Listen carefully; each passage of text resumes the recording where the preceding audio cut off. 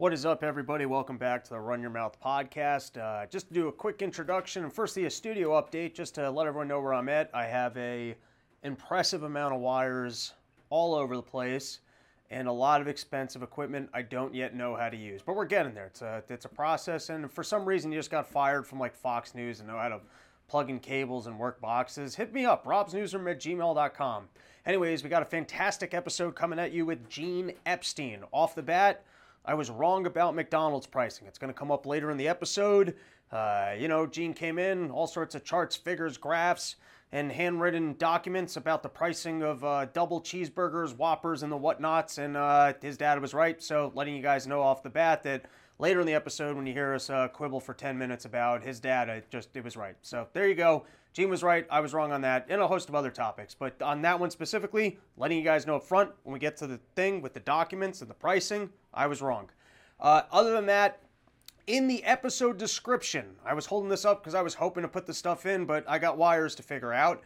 In the episode description, on the top line, I have a PDF. Click that PDF so I can overtake your computer. All sorts of viruses, no. You click on that PDF, and we got all the charts and graphs that me and Gene were going through on the episode. I think the visual cues are important, and Gene took the time to put it all together. You got a presentation of important graphs for all you econ nerds out there. So as we're going through it, I would recommend following through that. If you're watching the video, I don't think it's quite picked up. All right, one more announcement. I'm not going to bloat that. You got a 2-hour episode here with econ information. How many boring announcements do you guys need? The camera overheated at 2 points in time, so it goes off if you're watching the video, but all the audio is there, and the video does click back in. Other than that, I hope you guys enjoy the episode. We'll be back tomorrow with the last one, hopefully in front of the bookshelves. Guest on Friday, more episodes coming at you. And look, I got my fancy the thing for the announcements. Now we just got to get all the microphones, fill out the backdrop. That's we're not going to unveil the actual studio until the thing's ready. We got fancy monitors, big things happening. Anyways, enjoy the Gene Epstein episode. Click that link, follow along in the graphs. Know that Gene was right on pricing, and here we go. Like I said, a lot of wires. Welcome to the first podcast of the Run Your Mouth for 2024.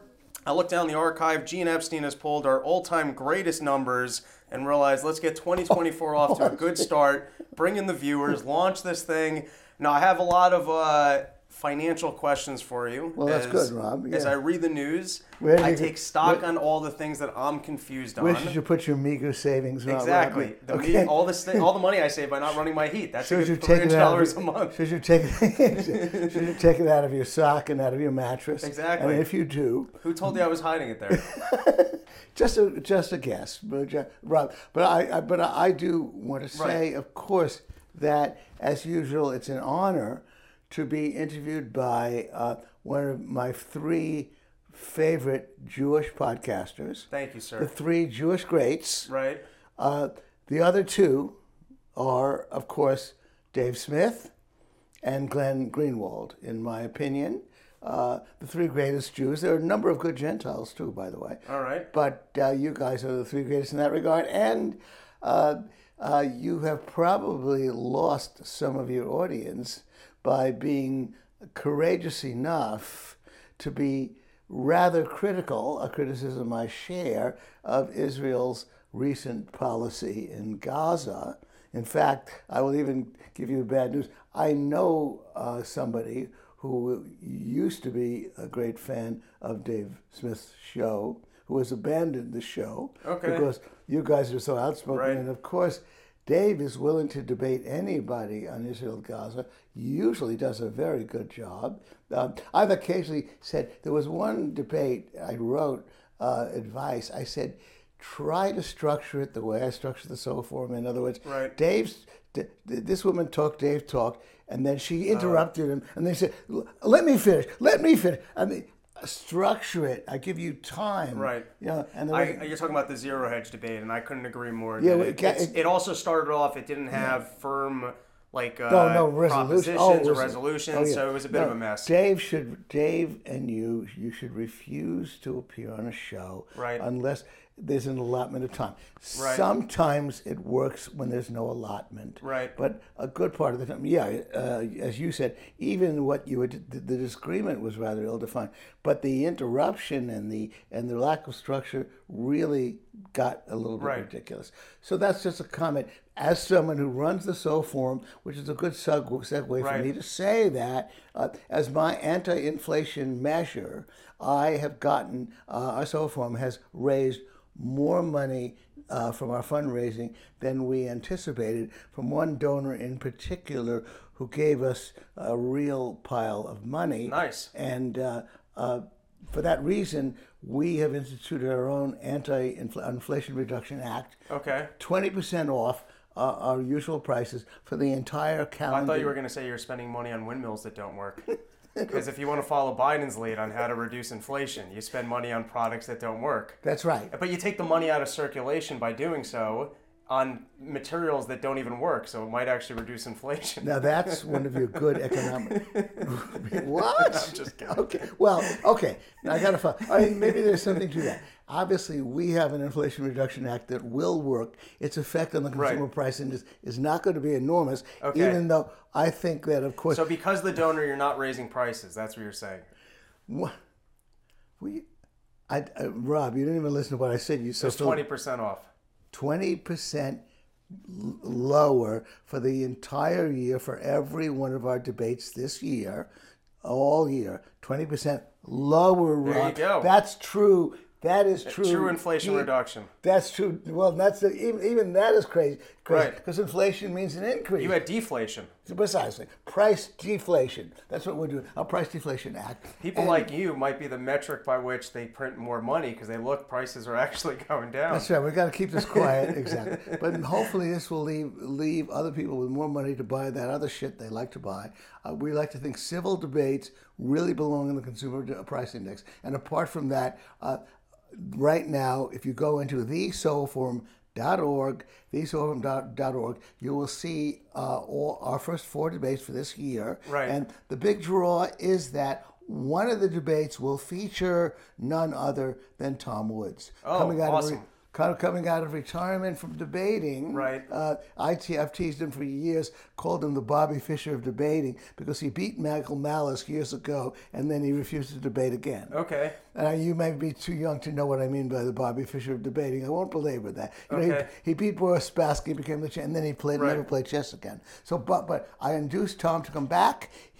And so if you go into thesoforum.org, you can buy a ticket to a debate participated in by Tom Woods, and all of my debates are, of course, 1 versus 1. I don't do debates in teams. Right. So that's my little pitch, and now I guess we should launch into. So what I love about this is I realized that I have topics that I talk about considerably more on Run Your Mouth than Part of the Problem, and I feel that I can be a little bit gullible to the bear stories when it comes to our economy and the collapse stories, and that it's just from my lack of understanding. So I was like, why not compile my list of things I'm looking at that make me think. Okay, Rob, that's good. But didn't you say that I could lead off a little bit? Rob? No, that's what I was about to go. But then what I just thought was so funny was that you, on a recent Part of the Problem, we were... talking about the economy. It was called our, what was it called? Our Great Economy. Yeah. And that was, of course, sarcastic. And I loved because you said, I have some correction. I was like, great. I like to learn, and I can certainly get things wrong on the podcast because sometimes I'm shooting from the hip and not an actual academic, despite what people might take from our conversations. So the floor is yours. You are just as responsible for what is said on that show as Dave is. I'm going to unfortunately hold you responsible. Okay, fair enough. More for what Dave said than for what you said. Okay. And it bothers me. It bothers me that, as a regular listener to your show, it bothers me that you guys are so great and so brilliant on so much. Right. And yet... we butcher the econ. No, excuse me. That's not even true. Okay. Because the fact of the matter is that on most of the major broader issues of being a free marketeer and an Austrian, Right. we agree. Right. But to put it one way, I don't even know that the U.S. economy has grown by 2% a year. Right. I could tell you that. God damn it. See, yeah. I could tell you that there's even doubt about that. But I could also tell you that it's so obvious that if we didn't have all the governmental constraints of all kinds, that we would have amazingly less inequality of income, much narrower distribution of income, as the left-wingers like to say. Right. We could probably have 7% growth a year without interruption, no recession. We could be doubling our income every 10 years at 7%. Right. All of those good things can happen. We have so many ways in which I hopefully could convince you, let's say you were just a progressive, a left-wing oriented person who wants poor people to do better, who wants less inequality. I could say, go the free market way, and that's what you can get. Right. You don't have to change your values. If inequality is the thing that matters so much to you, it doesn't Right. matter that much to me. It only matters that everybody does better. But if it matters that much to you, I could show you so many ways in which the government is exacerbating inequality. Okay. And clearly, so the broad brushstrokes we agree about. What causes horrible business cycles? Obviously, the government via the Federal Reserve. Right. And so, and then thank you for the shout out most recently when you said to Dave, my favorite way of describing the economy is Gene's neologism, capitalism. Right. Yes, and then as a matter of fact, Dave, when he was recently on the Just Asking Questions, a recent new podcast, he was asked what does he most believe in, and it turns out that I'm his chief rabbi. He said, Okay. he said, what I most believe in. Maybe you never listened to that interview. He said, what I most believe in is what Gene Epstein said, that history is filled with surprises. He used my slavery example, but what I lived through, of course, was the most stunning thing, that slavery ended and nobody expected it to. Right. Who could believe it ever could? Right. My favorite example is, of course, what I lived through. In 1986, if I'd told you the Berlin Wall is going to fall in 36 months, the Right. Soviet Union is going to dissolve in 5 years, Right. we all would have thought I'm crazy. Right. That was the most stunning thing, and of course, tragically, we screwed that one up. Right. But that's another matter. But what I'm saying, so Dave said that, and I put it best. Dave didn't quote me perfectly when I Right. said, I may have no sense of politics, as the realists like to tell me, but Right. I tell them in return, you have no sense of history. Right. Because radical change does happen, and that's what you and I are here to promote, and that's what you do so well with Dave. All right, so let's get into the nitty gritty of what we got wrong because you brought the receipts. You had Oh, your okay, staff sure, cut yeah. the clips. You were ready to go. I thought we'd just get an overview of some missed themes, but you brought the receipts. No, but just a moment. I just wanted to start by saying that we're not on. No, I just want to make sure we're Okay, recording. sure, getting on there. Okay, I wanted to say that in broad brushstrokes. Okay. The basic framework that you guys worked from, which is that Krugman, clearly Biden, clearly several others, like Jolson Wolfers, Right.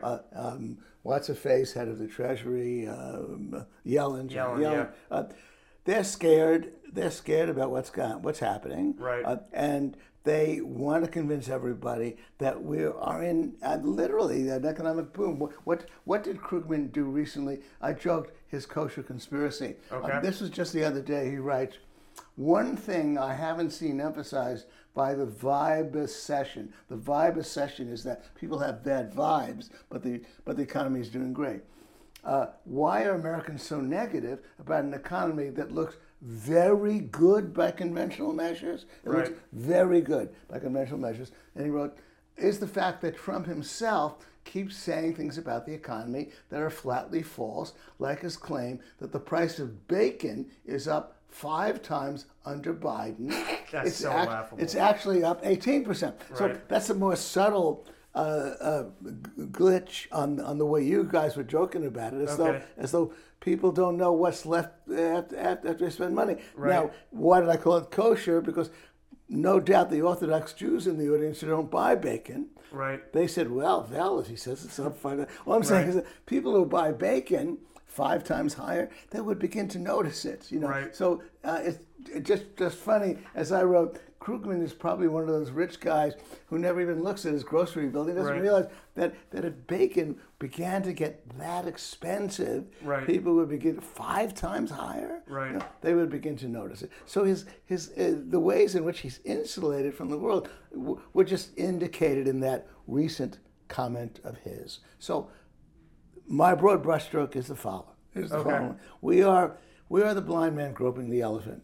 We have a whole lot of economic indicators that I've been tracking for really going on 30, 35 years. Right. I've spoken to the bureaucrats in Washington. I know how they work. I know which numbers are right, which are wrong. We have a situation in which the best you can argue from the somewhat ambiguous numbers is that perhaps things are a little bit better or a little bit worse than they used to be pre-lockdown, than they used to be in early 2020 and 2019. That there are things a couple of ways in which they're worse. On balance, are people earning more? Well, probably most people are earning a little bit more, certainly insignificantly more, but we do not have a situation in which the middle class disappeared, as Dave seemed to imply, or we do not have a situation in which things are really terrible. We have a situation in which we're more or less treading water. We're not far below the highs that were reached in 2019 and 2020. So that means then that so much of what Dave said and a few of the things that you said were really mistaken. It's not a great economy. Right. It's not even a good economy. It's But I guess I do have one question passable. for you. Yes. So the comparison that you're making is current to 2019. Well, yeah. Okay. Now I guess 2019 were the highs. right. I look at, and I don't have a perfect snapshot on 2019 versus today, but I just look at the economy since basically 2008 and the Fed money that we've been pouring into it on top of all of the debt that we've taken on. So you look at that and go, it's all serviceable, it's not a big issue. Excuse me. It is a big issue. Right. Oh, no, just a moment. Let me elaborate just a little bit. Unfortunately, I want to digress in one sense. I want to quote. Can I say it a little bit differently? I'm sorry. How is the average Slav doing? What I'm trying to look at is that Dave said the middle class has disappeared, and all I'm really saying is that, Dave, if there never was a middle class, then there is no middle. But the fact of the matter is that when we measure middle class and medians and all the numbers that he cited, we don't look at. I'm going to show you some of those numbers. Some of those numbers. But what we try to do is grope the elephant, the blind man groping the elephant, and we look at all of the numbers that are available that give us a snapshot of how the middle income people are doing, how most people are doing. And that requires some knowledge about wages, as well as some knowledge about unemployment, as well as some knowledge about prices. That's all. So that's different. Right. But if you now want to talk about where we are likely headed, that's something that we can get to shortly. I would say that the general sentiment is that we have an unhealthy economy. When I say by unhealthy, I'm referring specifically to government debt and government spending, and particularly government, in my opinion, fabrications of the financial markets to make it seem more stable than it is. And we can get into some fabrications. Okay, we can get into some specifics, but I think that's that. But so to me, you don't care how most people are doing. Just a moment. Okay, just a moment. Okay. I want to get into that, but Yeah. bear with me a moment. I want to quote. I just want to digress in one sense and quote something that Dave Yes. says that he's repeated more than once. Okay. I want to play that recording. It should be. But by the way, specifically when he said there is no middle class, it's funny because that day I actually off. You had a great debate with I'm so bad with names with Milton Friedman's son, David Friedman. David Loved the debate you did up at. It was fascinating. thank you. Yeah. And I was like, oh, I got it. And I really like the way David Friedman thinks and frames things. And I was excited listening to him, and I was like, I got to go read his book. So I bought his book, The Machinery of Freedom. Oh, yeah. Haven't finished it, but it was literally the day before I had read where he had a whole article about the nonsense left talking point about the disappearing middle class. Oh, yeah. And then when Dave said it, like I was gonna grab it, I didn't remember his argument well enough to kind of, but I do remember that particular statement and being like, oh, that's an interesting way to frame it from Dave. But anyways, I hand it back to you. I'm sorry. Did you say that David thinks it's a myth? No. David Friedman had thought. I mean, that's already a book from 20 years ago, I believe. But he had said that it was. Updating it. Yeah. Yeah. I had some funny encounters with David. I mean, here's just a slightly funny. There's a new book out, 51 essays on how you became a libertarian. Right. What were your influences? I contributed one of the essays. Right. Mommy was a commie. I started out that way. Right. It's my odyssey. Most of the essays mention one's parents. They often are influences to some degree or another. Right. One of the few essays that makes no mention of the parents is David Friedman's essay. Interesting. Yeah. I think that's slightly autistic. But anyway, that aside. Wow. But again, he's brilliant. Yeah. He's still brilliant, for sure. I gather you were mostly on my side about that. No, really? Not so much in the debate. I would say what motivates me more for the ideas of liberty are that they work better more than they're morally justified. Now, I wouldn't argue against people being excited. I'm talking from a more emotional standpoint. What grabbed me to this philosophy is that it works better. And if someone were to put forward a centralized government authority that worked better, I wouldn't go, well, it's morally wrong. Oh, wow. It's just that to me it doesn't work. Fantastic. But that's fascinating. It's not something like that I would even care to debate. I'm more talking from an emotional standpoint than I'm talking about from like an intellectual one. Okay, I regard that as intellectual. Okay, just let me play this for Dave because this is something that he keeps repeating. So, okay. So there we go. Yeah. We're doing Dave dirty here. Pulling clips. What? Talking from the hip on the podcast and... Government employment numbers to say we're under 4% unemployment or something like that. Well, here's the thing about that, right? Employment, number one, I know I've mentioned this before, but it's worth repeating. There's two major problems with the way the government tracks unemployment. Number one, they only count you if you're actively looking for work.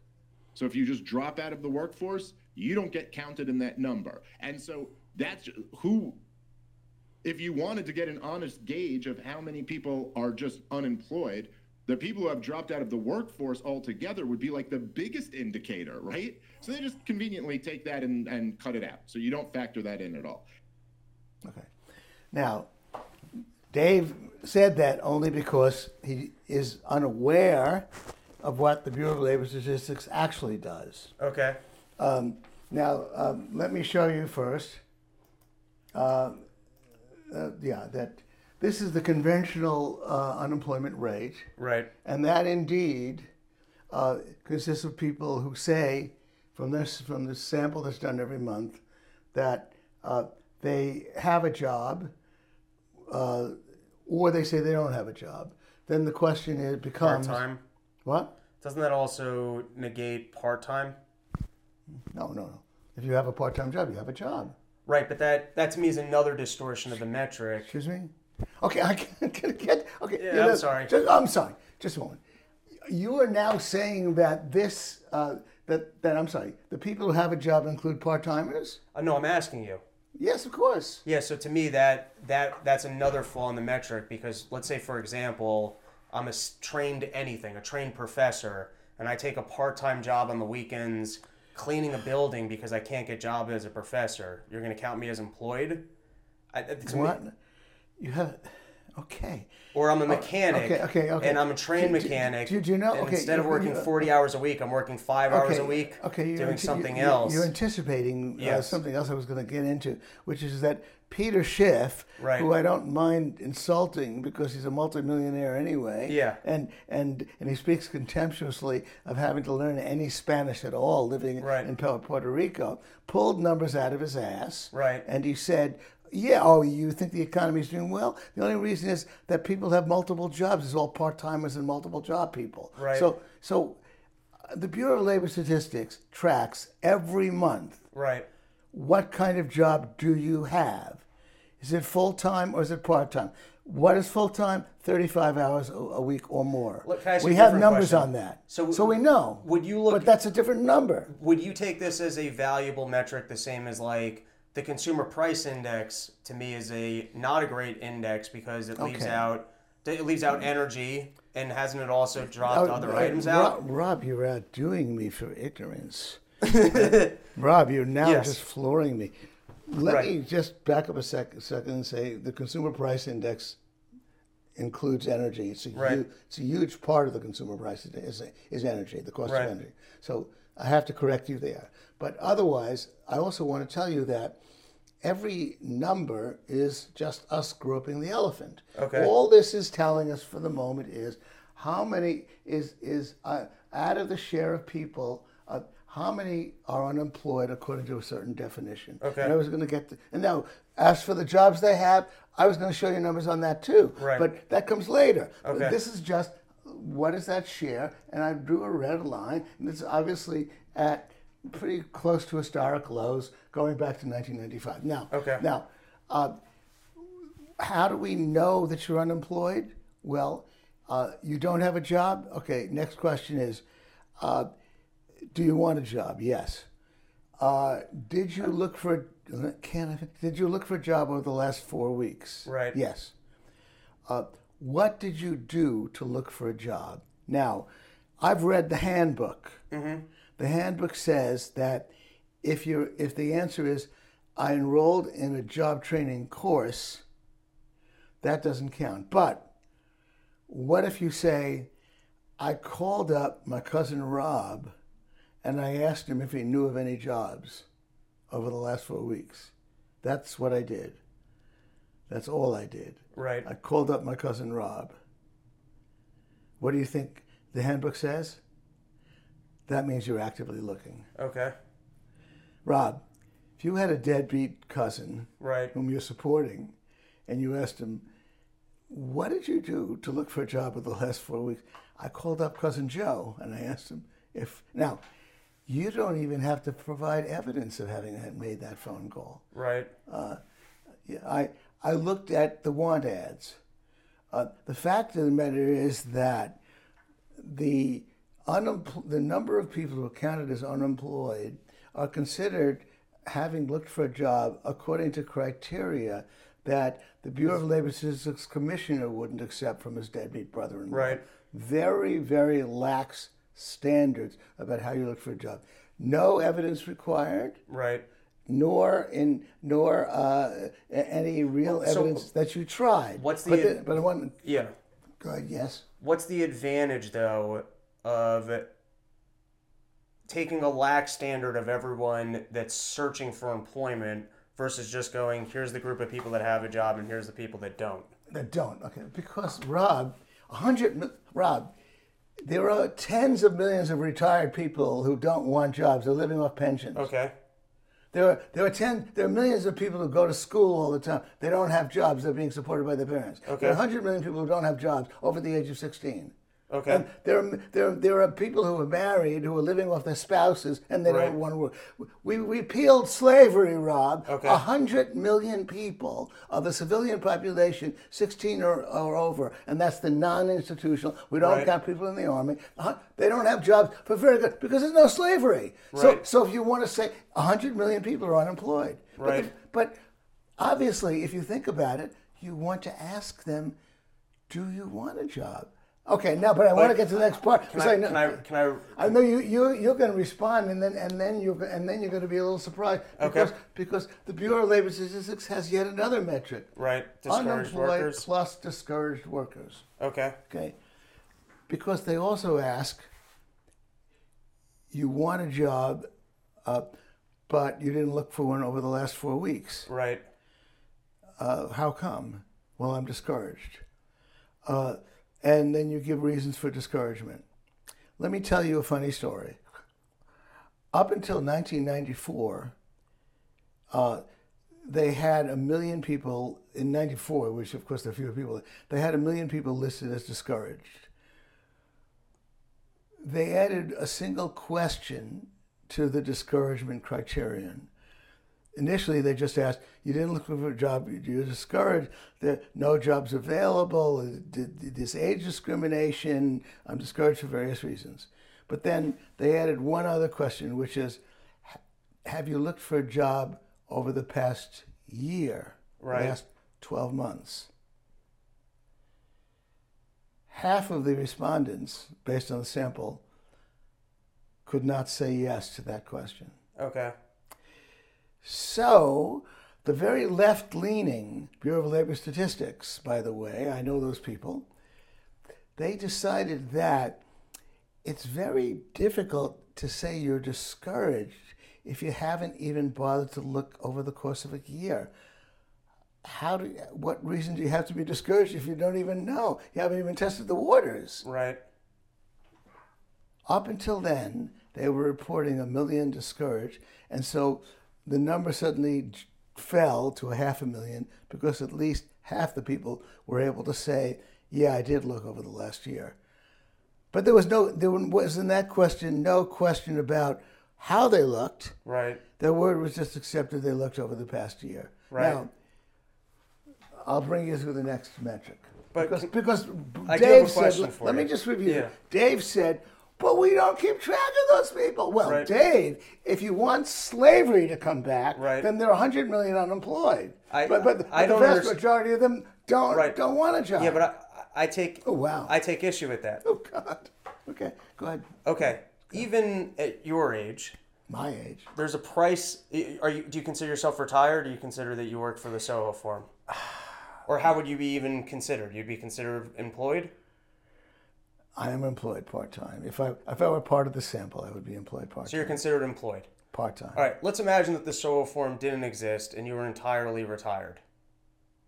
All right? If you can imagine Gene sitting poolside enjoying himself. Most 79-year-olds are entirely retired. Right. Now, for most of them that are absent of, and some will have health issues and some will have dementia, right? There's some 79-year-olds that are probably incapable of working, and then there's some that have saved enough over their life that they've realized it is no longer worth it for me to engage in labor. Look, the vast majority Just hear of me out here. 79-year-olds that don't have jobs. Just hear me out here. Yes. There's probably a price tag at which, at a higher income, a guy who is going to retire at 65 will go, I'll stick around for 66. Or there's a price tag at which a job for a 17-year-old might go, oh, I don't really want to go to college. I'd rather work construction because construction will pay me this. A person deciding to work or not to work will be relative to, just hear me out, let me finish the point, relative to what they can earn from working. Same as a lady who's decided, I don't want to work. She might decide, I'd rather raise the kids. And Right. and my husband earns enough. but for a certain amount of money, she might go, oh, I'd actually rather be out earning money. Let me just finish my I think I point. better play again what Dave said. No, but let me just finish my to point. me. Do you, If you were to have- do you agree with me that you are no Yes. longer defending what Dave said? What Dave No, you said. haven't let me finish my point. I am defending what he said.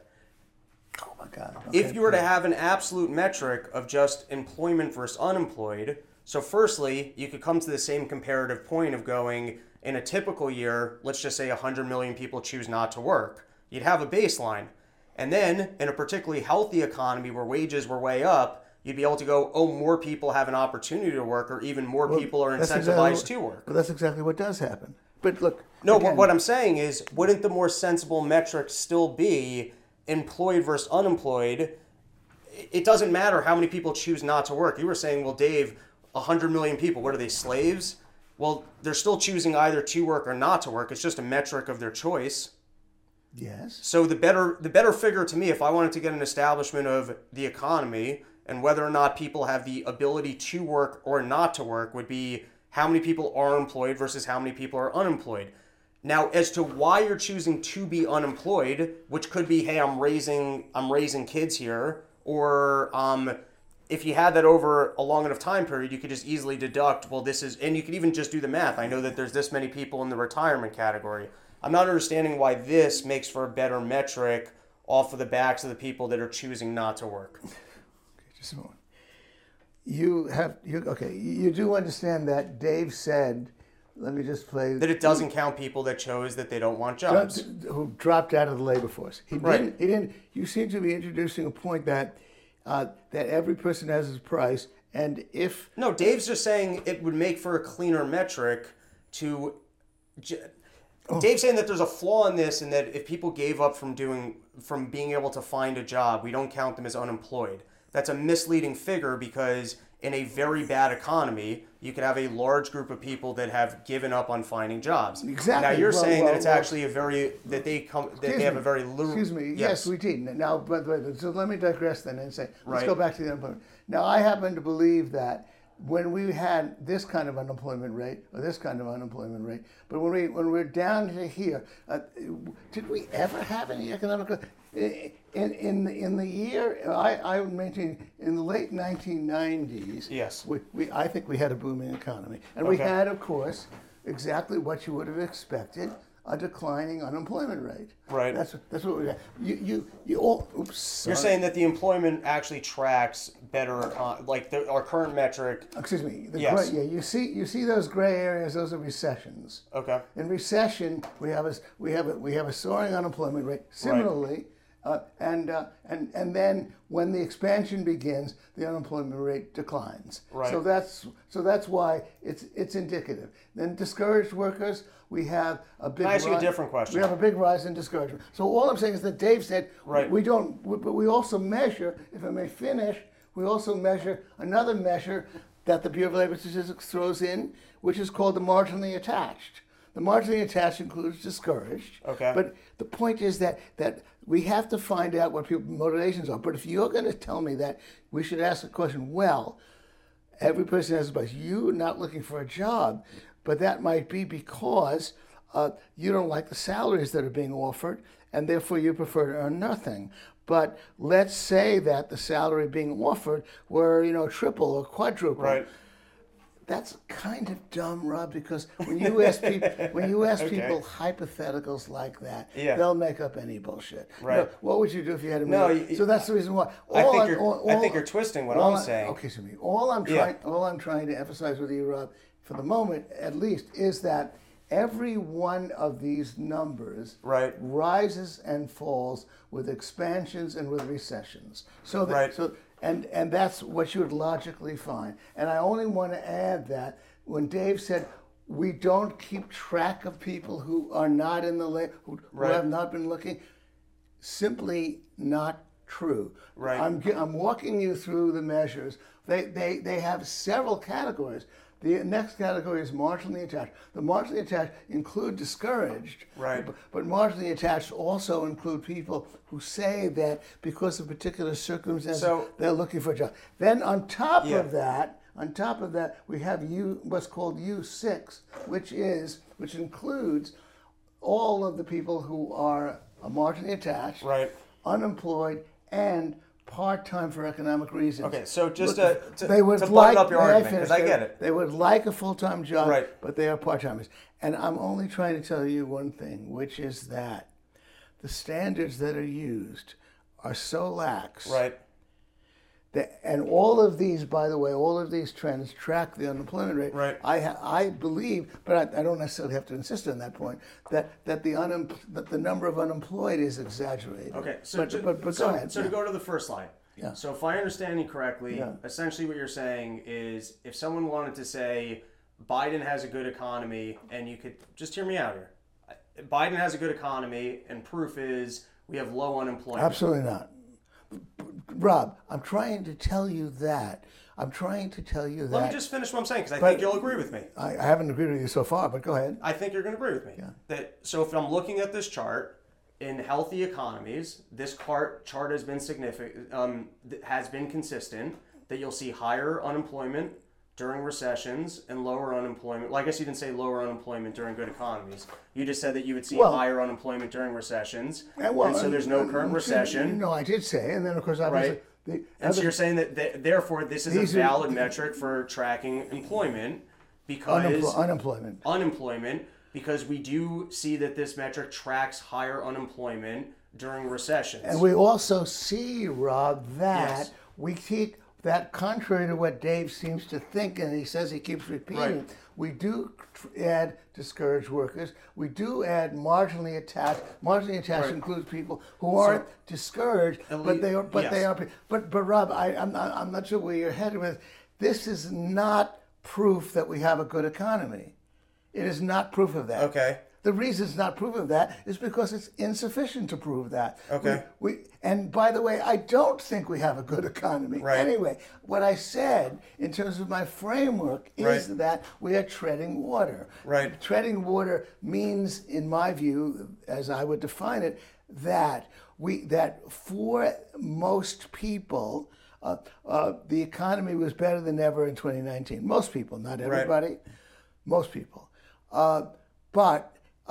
And then we had the lockdowns, we had the disasters, and we are now back barely to where we were in 2019. Can I ask you a different I question don't off these call charts? that good. I don't call that anything to write home about, and I understand why people feel. So that's not good. So I have a question for you. Yeah. And then I think you might appreciate my defense of Dave, or you might reject it. Okay. So based off of these, and you're saying that there is a mostly loose criteria to still consider someone unemployed versus not searching for work. Loose. You said I don't insist on that, Rob. I only said just a moment. The fine point I want to put on it is that Dave specifically said we never include the dropout. But if you reject my framing, you're not going to hear my argument. So I have to reject your framing because I didn't say that. You did say that they are, let's go loose and liberal about trying to include you in the unemployed category versus saying that you're. But that's not key to my argument. That's not key to the fact. But you're not letting me make my secondary point. It might actually lead somewhere. Sorry. Okay, so then how good are they even on enforcing their own definitions to keep this consistent for one good pattern? Well, that's my point. My point is that the bias goes in the direction in all cases of being lax. But do you know over every time period? I try to the questions are always the same. Yeah, but how do you know that they? I'm saying if they're already going loose on it, and like lax standards.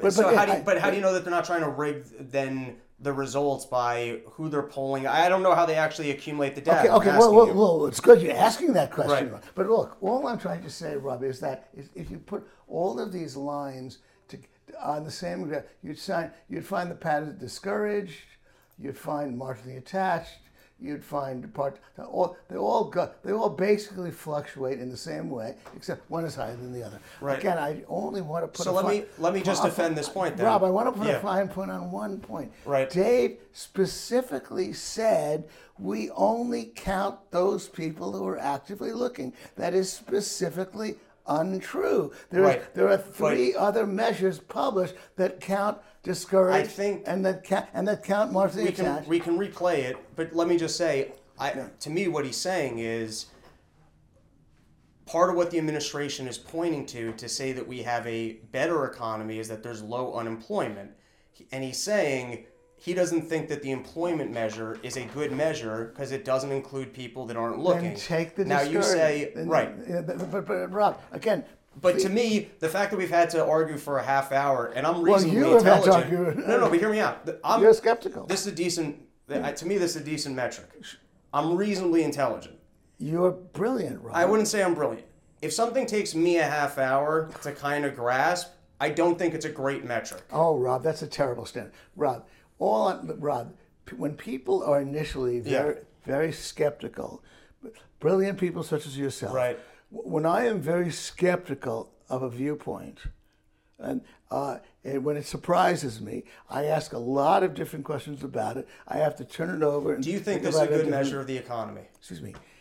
It's a very inadequate measure of the economy, Rob. As you seem to be setting up the same straw man when I keep repeating only So then that. that's essentially Dave's point, is that he thinks that it's a bad measure, and he thinks it's a bad measure for a different reason, Rob, which is you're that... skeptical. Yeah. Rob. Okay, fine. Your skepticism is running away with you. But that's what happens. Right. Again, it should...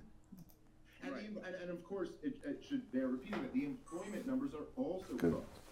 Government employment numbers to say, we're under 4% unemployment or something like that. Is that recording? I just got to restart it. We probably went to time. Employment, number one, I know I've mentioned this before, but it's worth repeating. There's two major problems with the way the government tracks unemployment. Yeah, the room's very hot, so it needs to cool down. But we have audio anyways. So if you what? out of the workforce, you No. don't get counted. Oh. It's very hot. Yeah, it gets a little hot for the camera. If you wanted to get an honest gauge of how many people are just unemployed, the people who have dropped out of the workforce altogether would be like the biggest indicator, right? So they just. So you're saying that it's inaccurate because those are technically tracked. Discouraged, marginally attached, unemployed. Okay, fair enough. That's all. That's all. Now, the only point is that there's no question that the abundance of jobs. There's another metric which I'm going to show you. Job openings as a percentage of total unemployed. Right. They started. The job openings percentage of unemployed used to be about 16-80%. The camera's no longer working, Rob? No, the room is hot and that will overheat, so we just got to let it cool down. But we have audio, so Okay. I'll put the slide over the audio for what we have the gaps in. Okay. All I'm trying to say. I agree with you. Took me a is minute, that- and I was feisty, but I get it. Okay. All right. Again, I want to say that Yeah. when you're skeptical, you ask questions. When you're skeptical, you want to turn it over. When you're skeptical, you want to think about it in different ways. Right. So that's what I attribute many questions to. Right. You're still brilliant. Right. I think the theme here is that things are unhealthy, and the Biden administration is pointing to particular metrics to go, no, things are really good, and us going, hey, we don't think it's that good. Well, now, again, do you realize, Rob, that Yeah. everything you've just said, I began by saying I completely agree with you. That good. What I said, Right. Rob, was that we are probably doing no better Right. than we did in 2019, Right. 4 years ago. But you're saying, Dave- that's good. Dave- That's a boom. What did Crazy Krugman say? That it's doing very good, and he's blaming Right. Trump for fooling people about the bacon price. Right. I mean, that's crazy. That looks very good, but no, it does not look very good by conventional measures. I said that we are doing okay in relation to 2019, and Right. that's 4 years of basically mostly treading water. Okay. So that's different from what you and Dave seem to have Right. applied. And I would also add that I believe that what your use of language sneaks in is that, but inadvertently, is that we're going to hell in a handbasket. Right. Now, if you want to forecast, I said on the Tom Woods Show that I was happy about being wrong about a 2023 recession. Right. But let's see, where is my? Okay, but actually, Rob, this one you'd like. Okay. Let me show this to you because this is a puzzle you really like. All right. This is the Conference Board's measure for consumer confidence, and one of the things I find is that people are citing surveys that were done this year, this percentage, that percentage. Right. I like survey numbers, as I used to say. People are always bitching. Right. I mean, there's always something shitty to say. I like survey numbers that have a history, Right. so we can have some basis of comparison. The Conference Board numbers go back to the late 1970s, Right. and look at this here. Consumer confidence, which asks your spending plans, how do you feel about your income? What do you think is the outlook? A whole range of questions Right. about consumer that have been asked consistently, monthly numbers. And now They'll look say at, this is the only leading indicator, or did I just make that up? It's not a leading indicator. Well, excuse me. Actually, some of it is used. Some of the other one is used as a leading indicator. Okay. It's used a little bit as a leading, but this is going to be the real surprise. You see this red line and the recessions. It's not obviously. It's not really booming. It's below these levels that were hit in the 90s. It's about comparable to the aughts under Bush.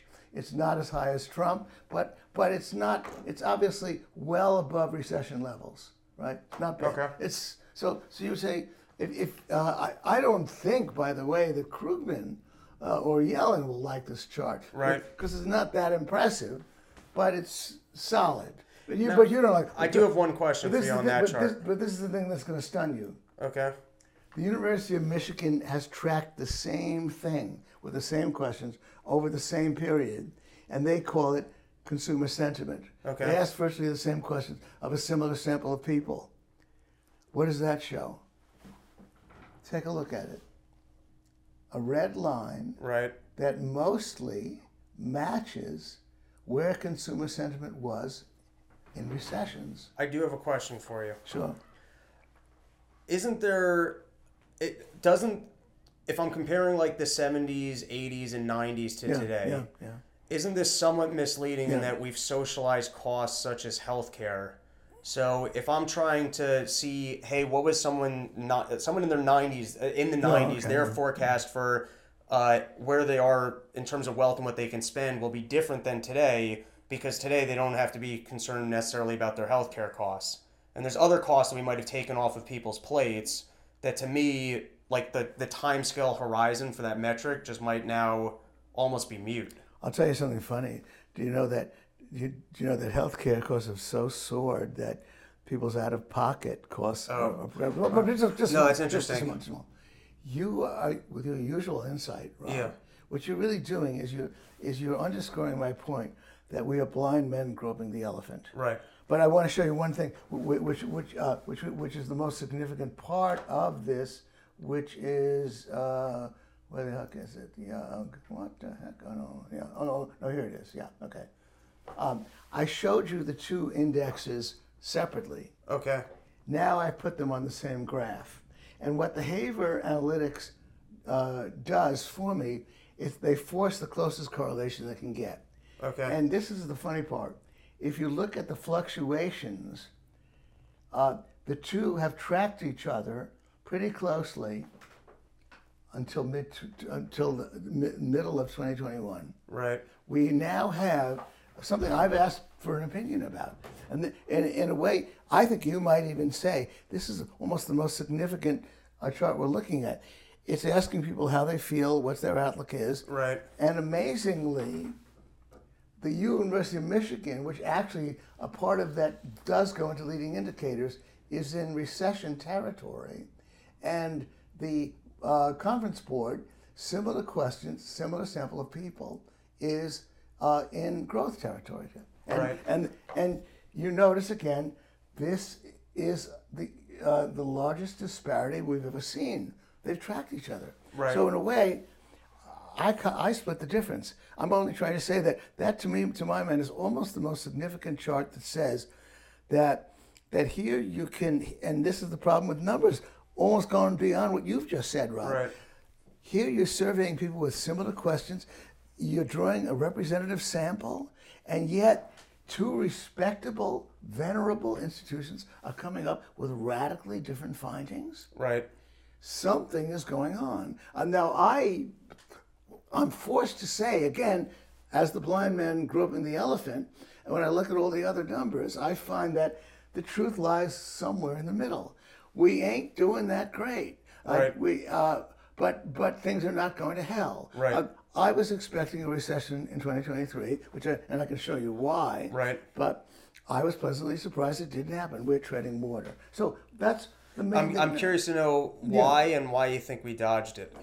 Oh, well, I why we dodged it, by the way, is a question I'm going to have to duck. Okay. The reason I don't know. I mean, I can conjecture. Right. But Rob, I'm trying to give you hard science. My whole career is conjecture. I think, It's a safe place for I think conjecture. no, but Rob, I Yeah. tell you, I want to show you one other thing because I think you'll be interested in this. Okay. In other words, when I look for reasons to think that things are shitty, Yeah.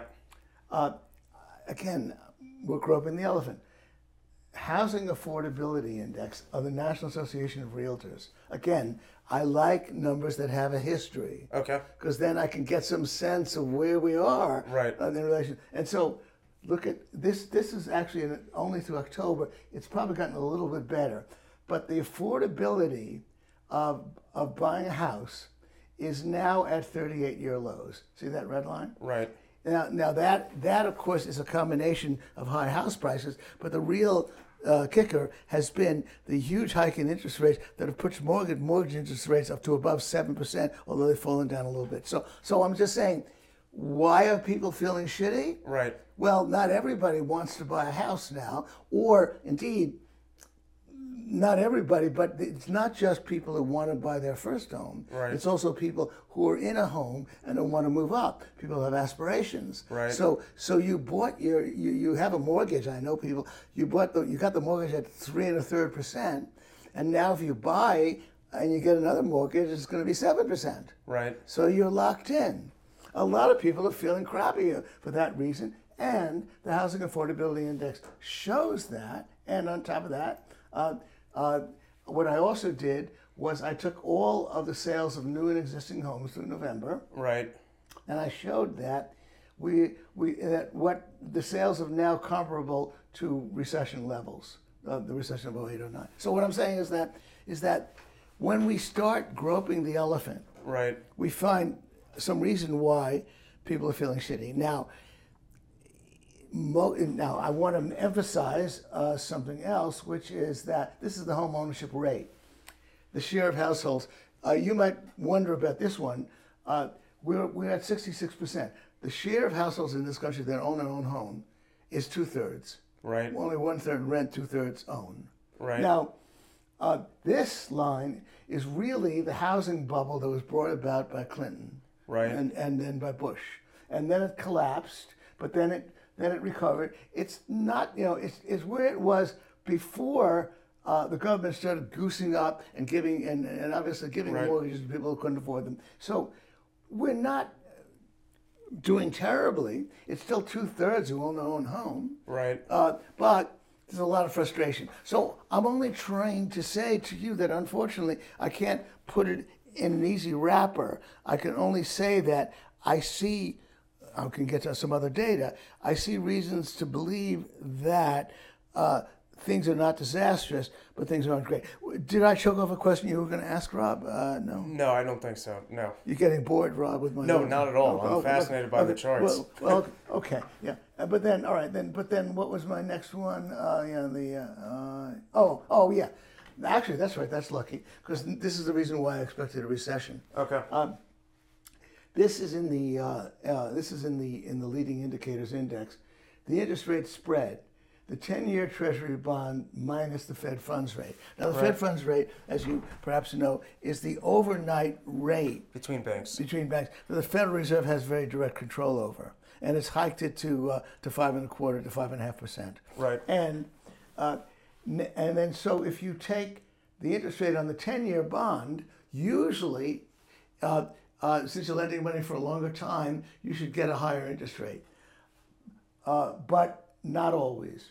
So if we subtract the Fed funds rate, we find that usually we get a positive result. Usually the interest rate on the Treasury of 10 years is higher. So usually the Treasury interest rate on 10-year maturity is higher than the Fed funds rate. But whenever it goes negative, whenever the Fed funds rate goes higher, we almost always get a recession. Interestingly, this one really does go way back, this particular measure. And we got recessions in the 50s and late in 1960 without it going negative. But in a way, it's like very few false signals. Usually, when it goes negative, went negative here, and then recovered, but then went negative. All of those gray areas are recessions, and you see how if you had to use a single indicator Right. to start being fearful about a recession, Right. this is actually far and away the best. It's a remarkable, and it is Right. very much in keeping with Austrian business cycle theory. But go ahead, yes, Is this what they call the inverted yield curve? yes, And yes. so it's telling me that current yield is Yeah, we- short-term interest is higher than Than long-term long-term. interest. Exactly, Which exactly. doesn't make sense because if I'm locking up my money for longer, it should have to pay me more. Exactly. The yield curve, which, Right. as you indicate, is just the interest rate over the course of maturities. Right. So an overnight rate, a 6-month rate, a 1-year rate, a 10-year rate, a 20-year rate, those rates should climb Right. the further out you go. You're inverted when the short-term rate is higher than the long-term, and that, of course, can be simplified by simply taking the 10-year interest Right. rate Now, minus. it just conceptually, Yeah. if the long-term yield is lower than the current yield, Yeah. doesn't that just mean I'm forecasting that the government's dropping the interest rate? Dropping the interest rate on the 10-year. Yeah, so Well, because in other words, like because if I'm Yeah. forecasting that the government's going to drop, wait, no, maybe I had that backwards. Yeah. I got to think for a second here. Yeah.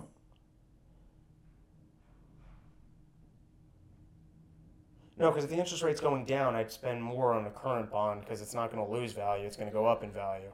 So, If the interest, well, excuse me. Okay, well, you're struggling with bond math. Right. Number one, if you already bought the 10-year bond, Right. you're sitting pretty because you bought it when it was paying 5%, and then if it goes down Right. to 3%, it appreciates in value. You're still going to get your same coupon, by the way. Right. I know.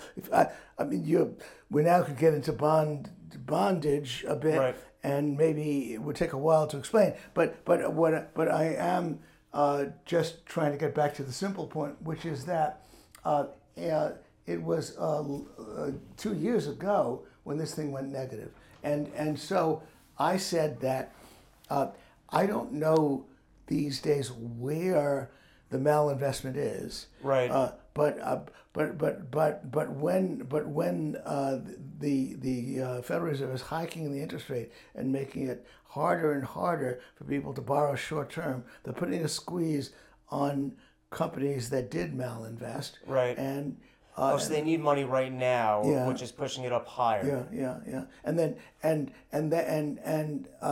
I don't think we can completely explain why the relationship is best. People have less confidence in the future with respect to 10 years.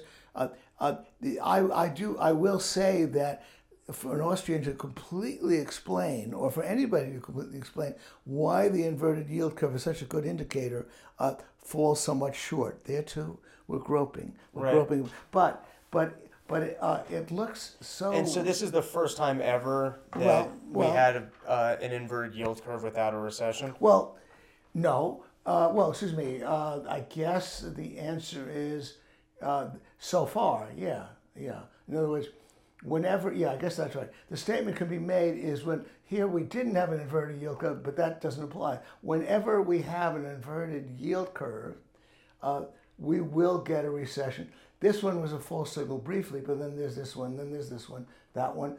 Actually, that's strange to me because I think this was the lockdown recession, Right. And I claim that was just the government calling a halt to all economic activity. Right. I said that wasn't really an Austrian business cycle, and yet we did have an inverted yield curve. So the point then is that, as you indicate,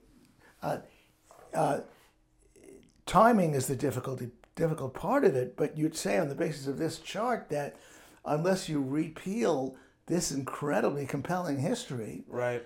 we're due for a recession. The other strange part, by the way, is that it looks as though the thing has to start receding in order for the recession to start. You see, it goes negative and then it starts to move toward positive territory. So Right. we're sort of beginning to do that.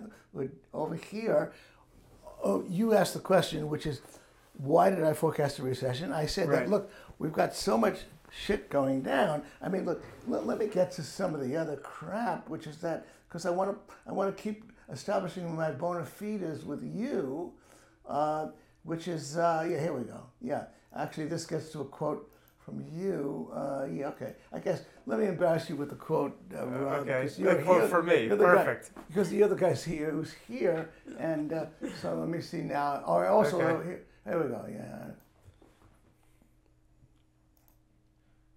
What?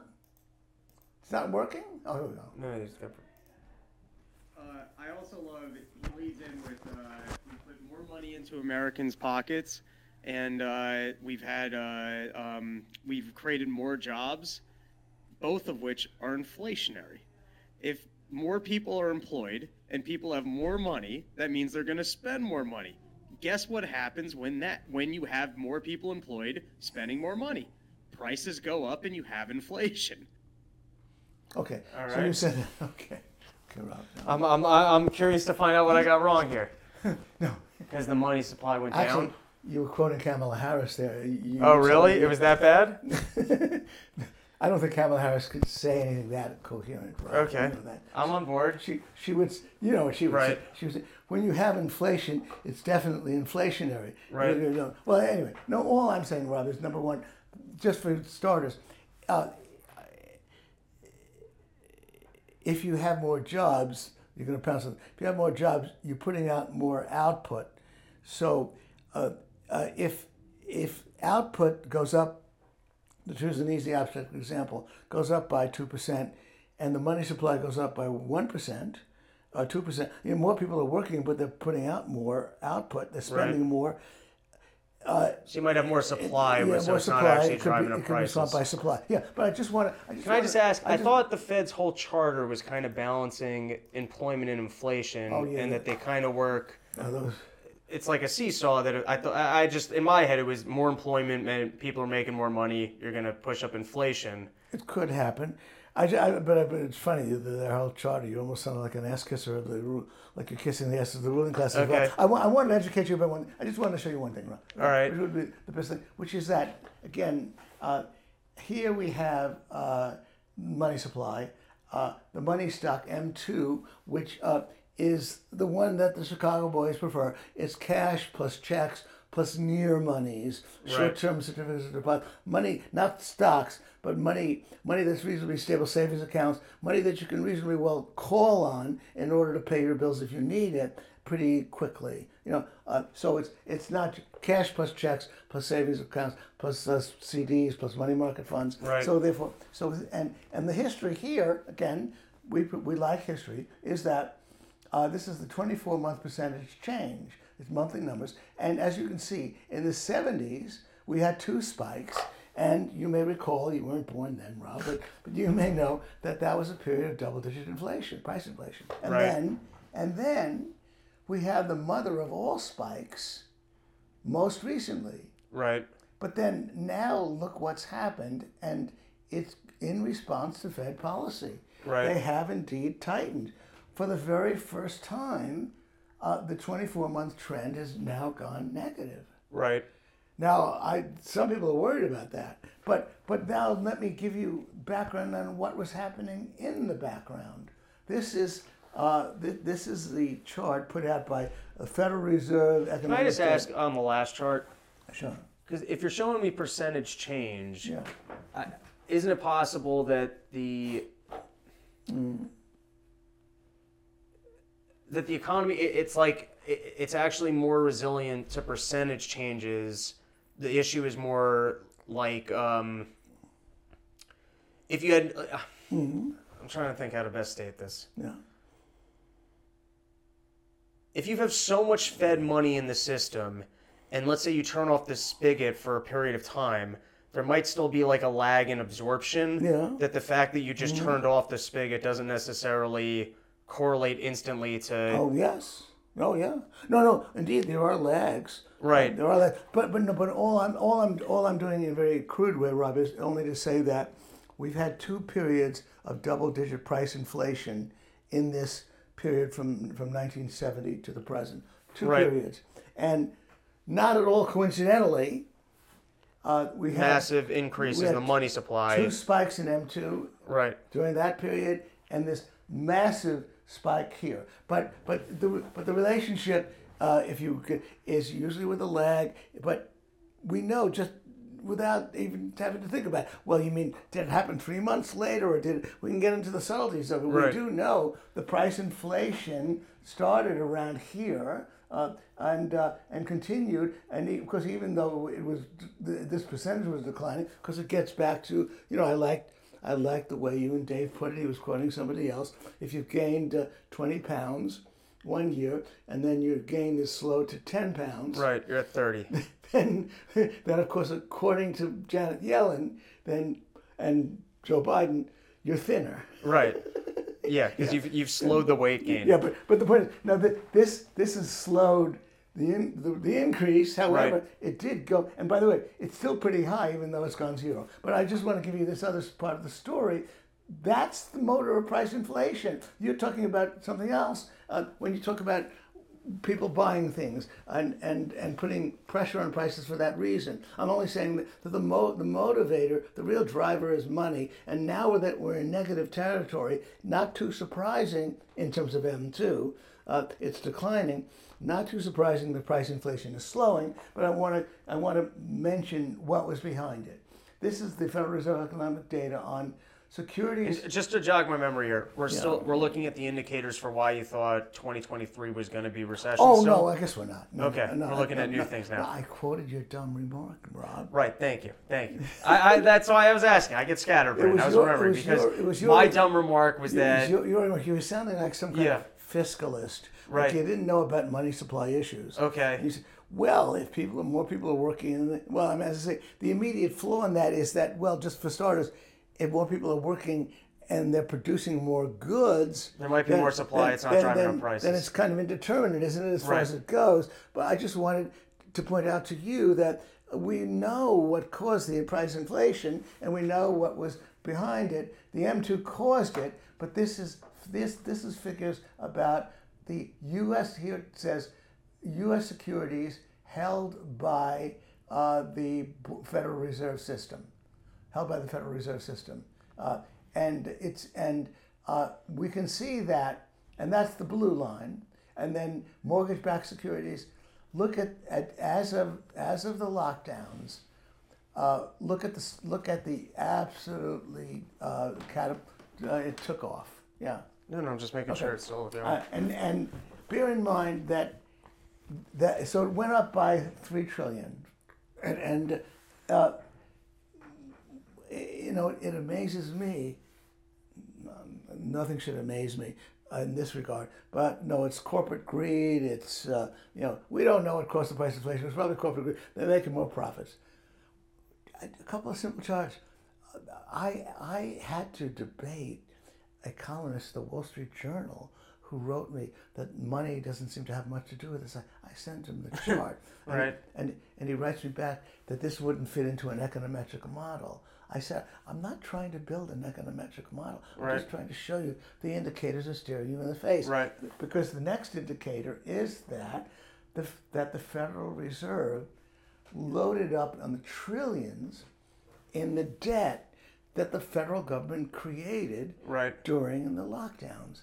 They couldn't sell it to anybody else, so it was bought from printed money. Right. And this is the other funny thing about this chart. This is just the holdings, what they held. It's far short of what they bought. Why? Because bonds are always maturing. Because if you stop buying, if you So slow down- I'm a little lost on this one. So what is this an indicator of? what is okay? Yeah. What was behind the jump in the money supply? What was behind it? The Government buying its own debt? Yes. The Federal Reserve was behind it. Right.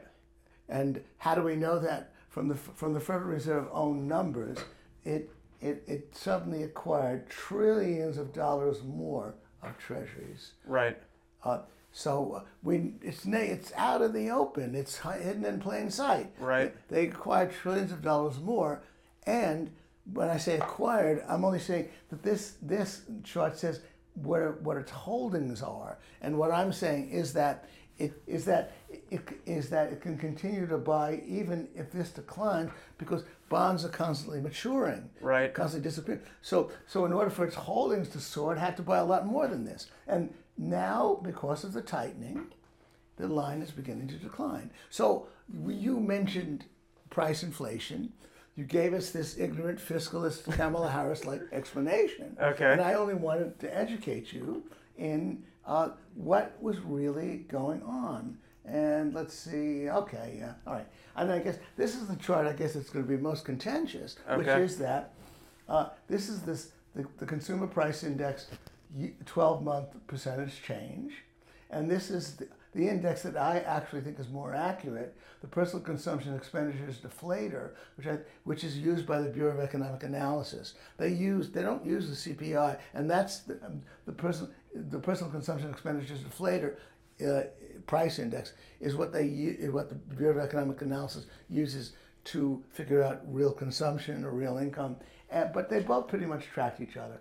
I do believe that we spiked, and I do believe that that inflation has slowed. Now, I can get into it. I'm going to shock the hell out of you. I'm going to shock the hell out of you by saying that. You just leave it there. Okay. Yeah. Or you can leave it on table, whatever works for you, whatever you're comfortable. Yeah.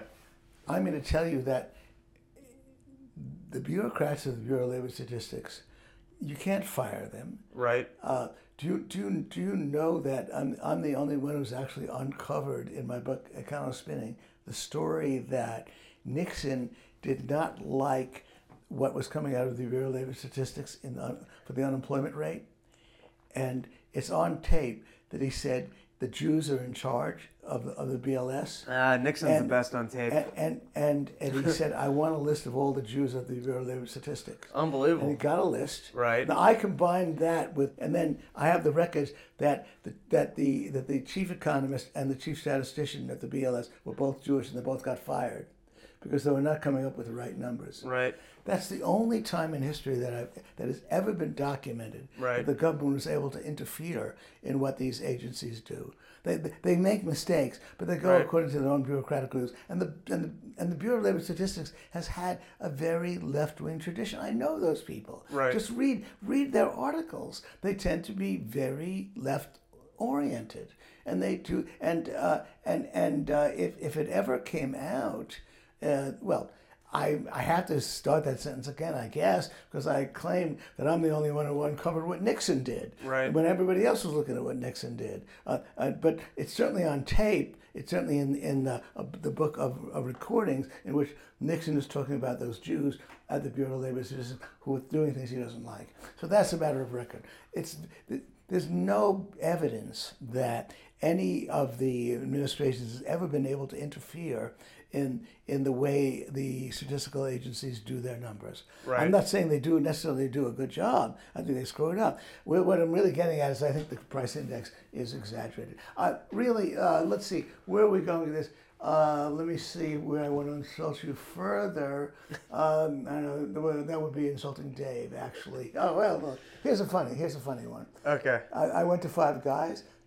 Didn't he mean five napkins when he was? No, Five Guys. That's that one at least I can defend as being accurate. It is a fast food place. Oh really? Okay. Yeah. Dude, I remember going to literally just I went to a Five Guys in Manhattan. So It's okay, over this is the- in Manhattan. This isn't just In anywhere. Manhattan. I just went there and I got a burger and fries and a soda. This is like, I don't know, like 5-6 months ago or something like that. And whatever. Don't judge me. I wasn't being healthy that day.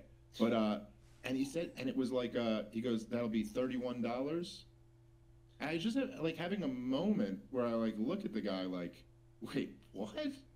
It's $31 Did you accidentally double my order, or are you serving this with a steak? Are you gonna put on a suit and tie and bring it to my table? Yeah, right. Yeah, right. Like what?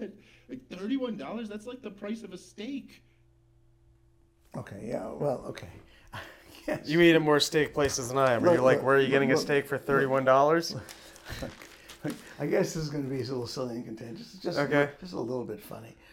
I'm on 11th Street, just off University Place. So I'm in not a whole lot of poor people around here. And Right. I guess, and so I pass a couple of fast food places. Sure. So, and one of them is McDonald's, the other one is Wendy's. Okay, you did a price comparison of I a year. Yes. The combo meals, including fries and drink.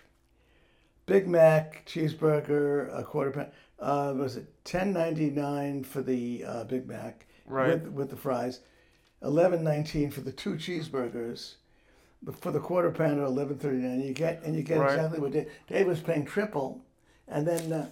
Okay, I think on this one. And then, do you have the Five Guys? And when I look again. We'll have to look up the Five Guys chart. Excuse me, I'm sure that Dave. I'm not questioning Dave's reportorial skills. Okay, Wendy's. Combos include medium fries and drink. So I got to say, I'm not $12.19. a big fast food eater. Okay, look. I know, fine. I'm not. No. Hear me out on this one. I think at least the sentiment I see on social media is people that do eat fast food are finding it to be significantly or noticeably more expensive this year. I don't know, Rob. I even find myself in terms of eating out. Seem to have this talent for not being literal. Okay. All I'm saying is that it was just a little funny that I pass these fast food places all the time. Yeah. And every once in a while I take Wendy's and McDonald's. Massive business that they do in Manhattan, in this area where people have plenty of money, and what Dave paid $31 for costs 1/3 as much. I guess the prices are up. I'm only saying that it was just kind of funny that he's reporting on this. Yeah. The McDonald's, I copied down a few more. The whole Big Mac, the drink, $10.99. That's all. You think a Big Mac is currently $10.99 with fries and a drink? Combo meals. Yeah. Meals include. I should have taken a picture. You should have. I should have. I'm going to walk you over there right now. It's only 4 blocks away, my boy. All right. You think I don't know how to write down numbers like that? I'm curious to see. Combo meals. Really, including medium fries and medium soft drink. It's also because Wendy's. Combos include medium fried and drink. It was all under combos. And you're telling me I'm such a goddamn dummy. I don't even know how to list it under combos. It was 1/3 the price. That's all. No, because to me... And now you're questioning my data. No, to me... Okay. Yeah, fine. To me, this completely overlooks the point. I've eaten at Five Guys, spending $30, assuming Dave actually spent $30 on a drink, fries, and that is a noticeable sticker shock on what should be a cheaper item. I dare say, okay. Now I'm going to say what's wrong to me. I haven't eaten in McDonald's ever. However, I've eaten ice cream there once. I'm not a big fast food guy. But, there's so many variables on what size burgers. The question is, I know they're combos, but they have the Big Mac, or is it the small kids thing? Is it the... I'm saying, so to me, the metric is just... The quarter pounder. Fine, the quarter pounder. So that's $11.39. Does that include your drinks and your... You keep asking me the same question, and I guess I keep... Fine, so you're standing by, it's a quarter pounder, $11.39 with the fries and a drink? I keep having to tell you, I guess, that you're willing to accept what Dave said, but I know how to copy things down. It's 4 blocks away. Why don't we just do this, Rob? After this little interview, I'll walk you there 4 blocks, and I'll have you look at it yourself, and then you'll say, Epstein was right. If we look at the chart of McDonald's over the last 6 months, do you think it's noticeably up? Rob, that's a good question.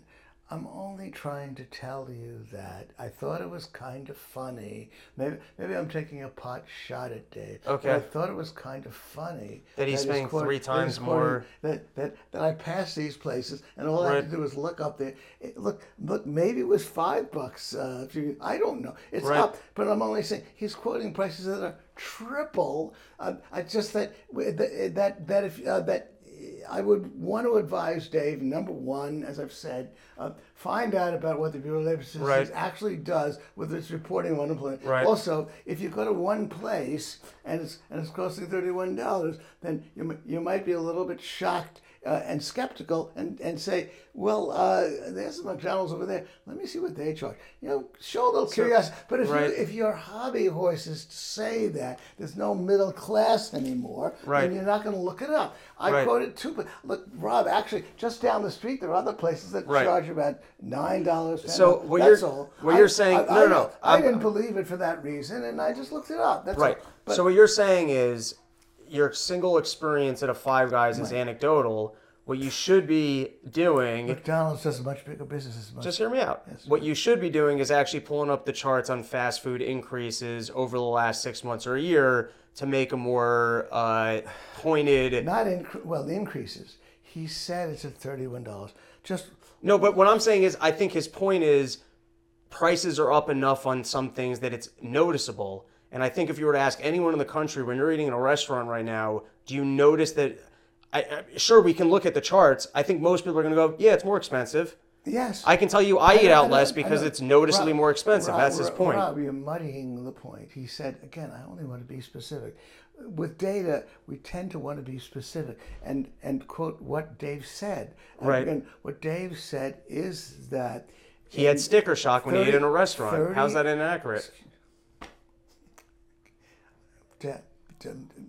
Rob, I don't think you're being serious. I believe that Dave is citing yes. $31 as a representative indication of what you have to pay for a burger, fries, and a drink. No, you're misunderstanding him. Oh, come on, Rob. This one I'm for sure right about. What? Replay it and I'll explain it. Where is it? Okay. It's that one right there. Yeah.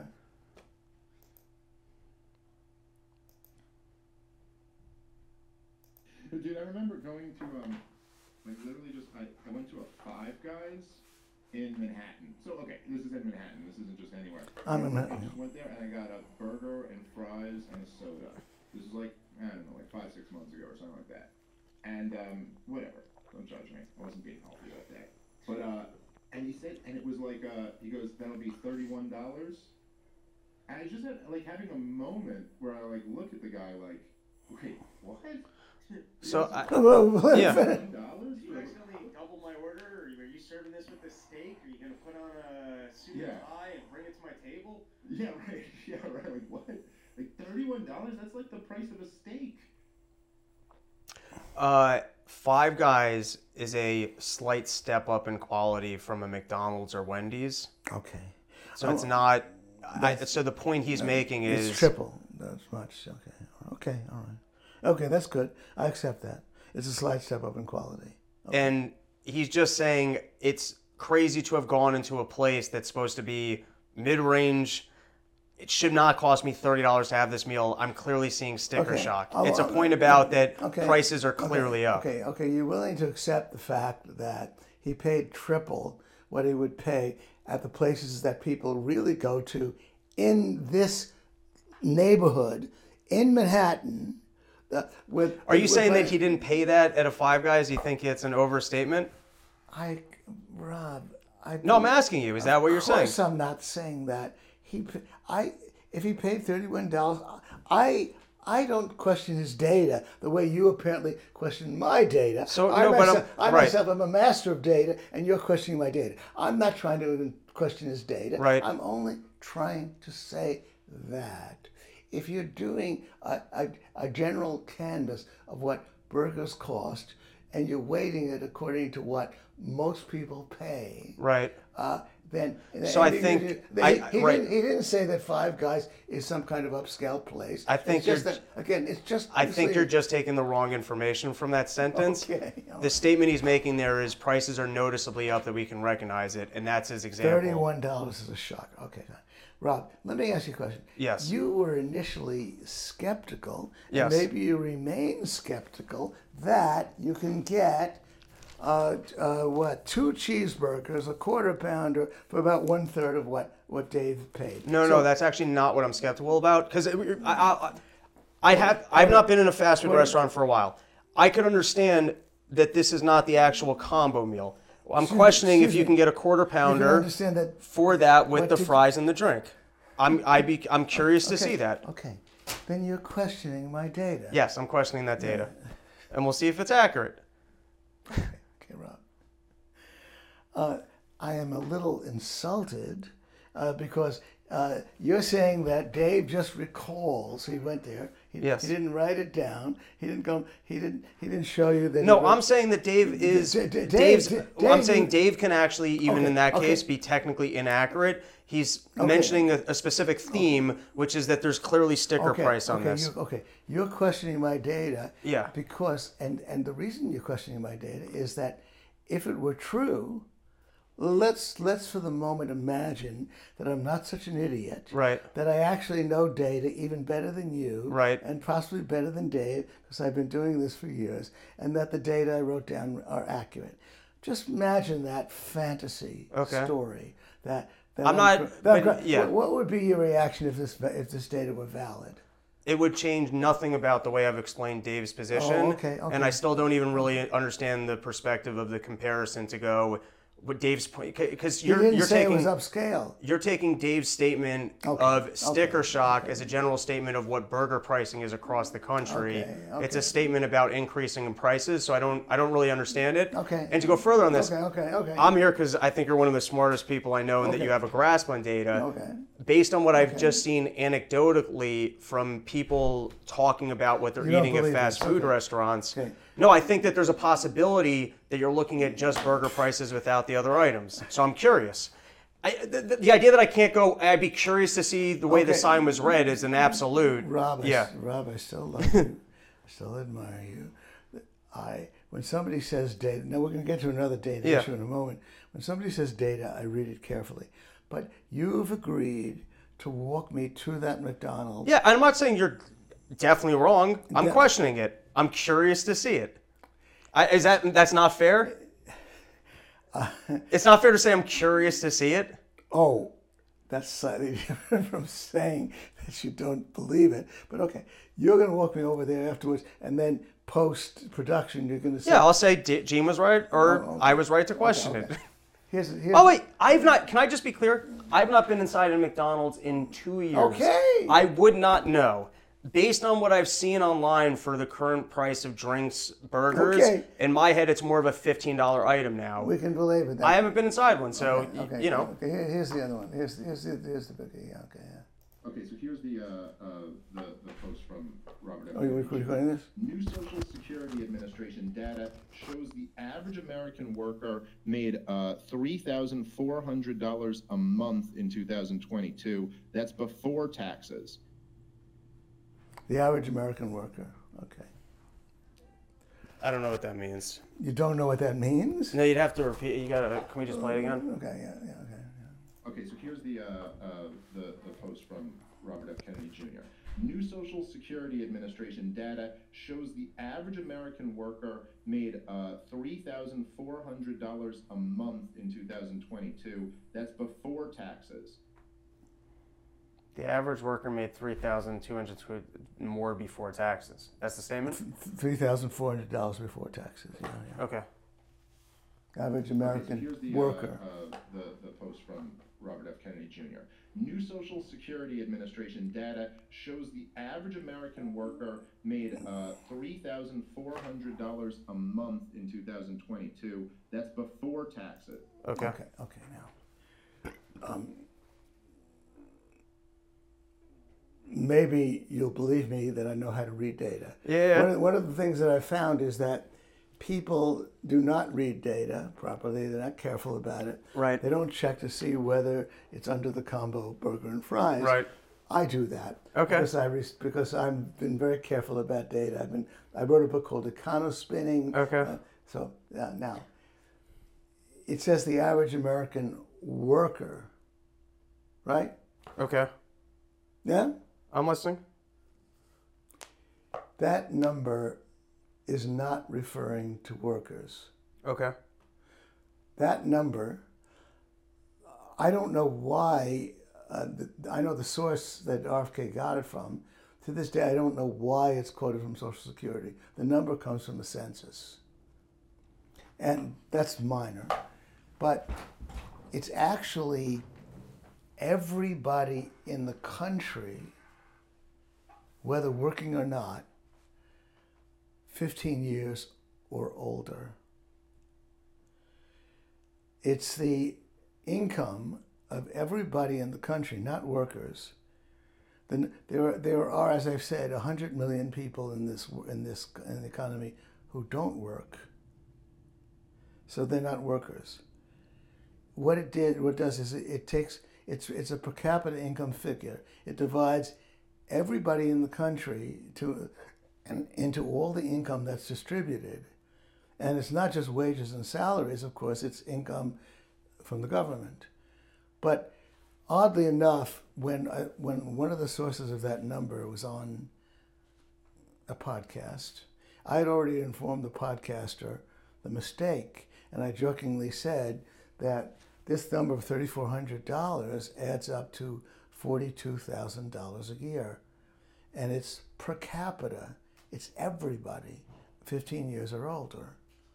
So I said, oh, the funny part of that is that I guess if two people 20 years old, they're each getting $42,000 a year, they got $84,000 between them, the two of them. Right. It's not so, it sounds like they can get by. Right. It's got nothing to do with workers. The average American worker makes a lot more than that if you have a job, a full-time job. Right. Now, the reason why I hesitate is I actually pulled up the census data, and I can show you what it says. It says per capita income. It literally says that we used to count people 14 years and over. Now it's 15 years and over. Per capita income, everybody. So that lowball figure has nothing to do with workers. You're going to use RFK Jr. as your source on data? I mean, okay, I guess you'd say he did write some admirable things about COVID. Right. But I know where he got it from. I've hesitated to get into a big argument with the guy because part of my dilemma is that the people who pull these numbers out of their ass and don't read carefully, right, are also my friends. They're people with whom look. What I showed you when I showed you the money supply expansion, I showed you the Treasury thing. I showed you the yield curve. I showed you things do not seem to be going well.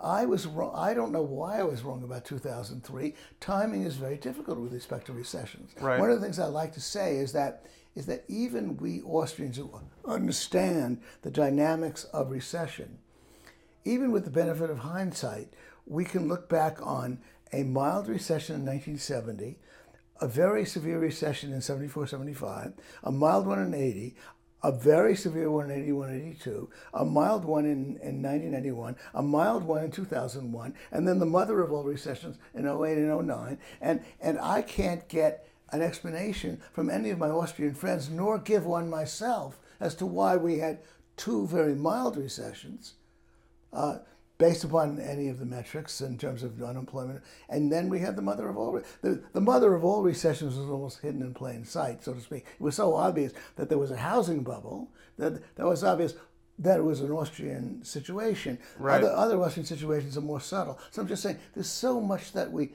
don't understand, but we all hopefully do appreciate the fact that if you think about what could cause a recession, let me tell you the most interesting fact, maybe of the evening. Just use conventional numbers and put up and line up all the recessions in history on gray lines, and then look at consumer spending. Do you know that consumer spending was increasing through most of those recessions? Increasing, real consumer spending, and then look at the investment portion of GDP. The investment portion of GDP was not only collapsing during all those recessions, most of the time it started to collapse before the recession started. Now, why do I make that point? Because you're constantly inundated with the media reports about how consumer spending is doing, and I keep trying to write, guys, look at this chart. Consumer spending is this Keynesian myth that a decline in consumer spending is what causes recessions. It's not even validated by the most conventional GDP numbers you can look at. It's what's validated is the question the Austrian asked. The recession is always accompanied by a collapse in the investment portion of GDP, and so that stares you in the face. I'm only trying to talk about how you and I agree on so much. Right. It breaks my heart to see Dave say a burger costs $31. I think But- if I can frame, Yeah. yeah, you're upset with the technical inaccuracies. Technical inaccuracies. Look, Dave said, Yeah. I'm not quoting it there, the middle class has disappeared. Right. Look, please, the whole tenor of what you guys were saying is that, contrary to what I've claimed, Right. which is that, I'll show you some other numbers to try to verify that, which is that, Luckily, we're usually not held to the standard of academia. the standard of academia. No, I appreciate the. You're basically Dave Yeah. is saying that the American work. Look, the full-time workers make 40% more than that number. That's pretty significant. The full-time workers, median income of full-time workers is 40% higher than the number Dave quoted. 40% is not insignificant, but Dave would say, well, that doesn't look very impressive to me either. 40% higher. The truth of the matter is, maybe the U.S. economy was never that impressive. Do you see the tenor of where I'm headed? I'm looking at the present in relation to history. Right. Every line I've shown you is history. And then, for example, what do we have here? Let me make fun of her, Janet Yellen. In the past 12 months, real wages overall have grown faster than they did in the pre-pandemic expansion. Now she's she's not some, you guys quoted idiot Joe Biden. Right. What's funny about that is that in a way I'm so naive.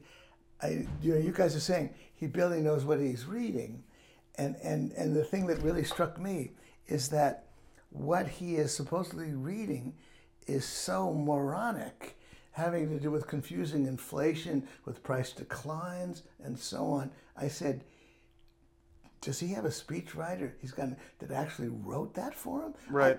I actually hope, for the sake of the people who work for him, that they're not such morons, and that he's just mouthing off on his own. That Kamala Harris wrote it for him. It was so goddamn dumb.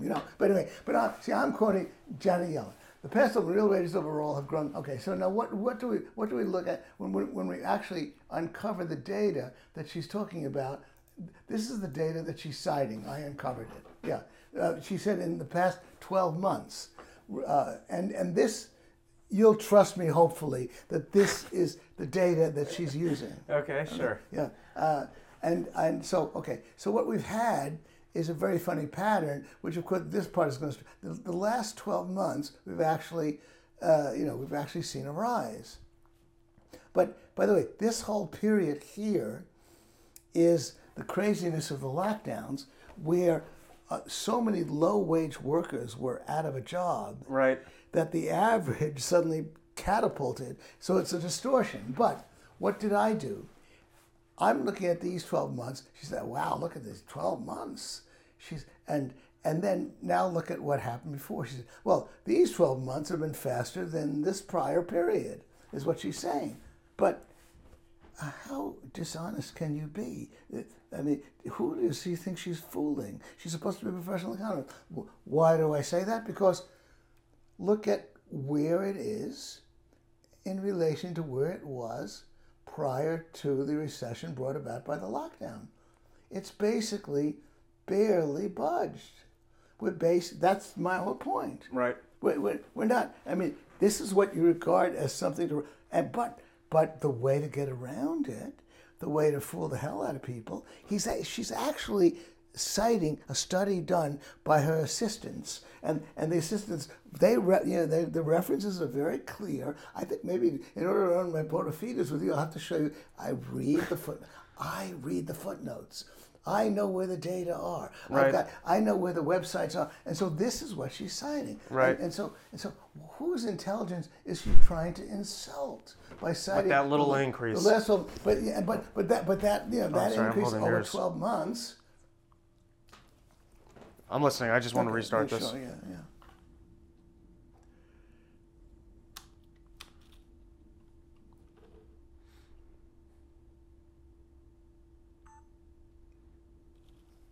So that increase over 12 months, she shows, has beaten her measure of this prior period. But then actually, then what I did was, of course, I drew this red line and I show that basically what I've said before. Right. We're basically back where we were in 2019. I should have done this earlier. Yeah, But sure. I'm just gonna will you make the slides available so I can link them into the episode description so Oh, people sure. can I'll see it? send them to you right now. Perfect. So for everyone listening, this is the real average hourly earnings of all employees, and it's slide 28.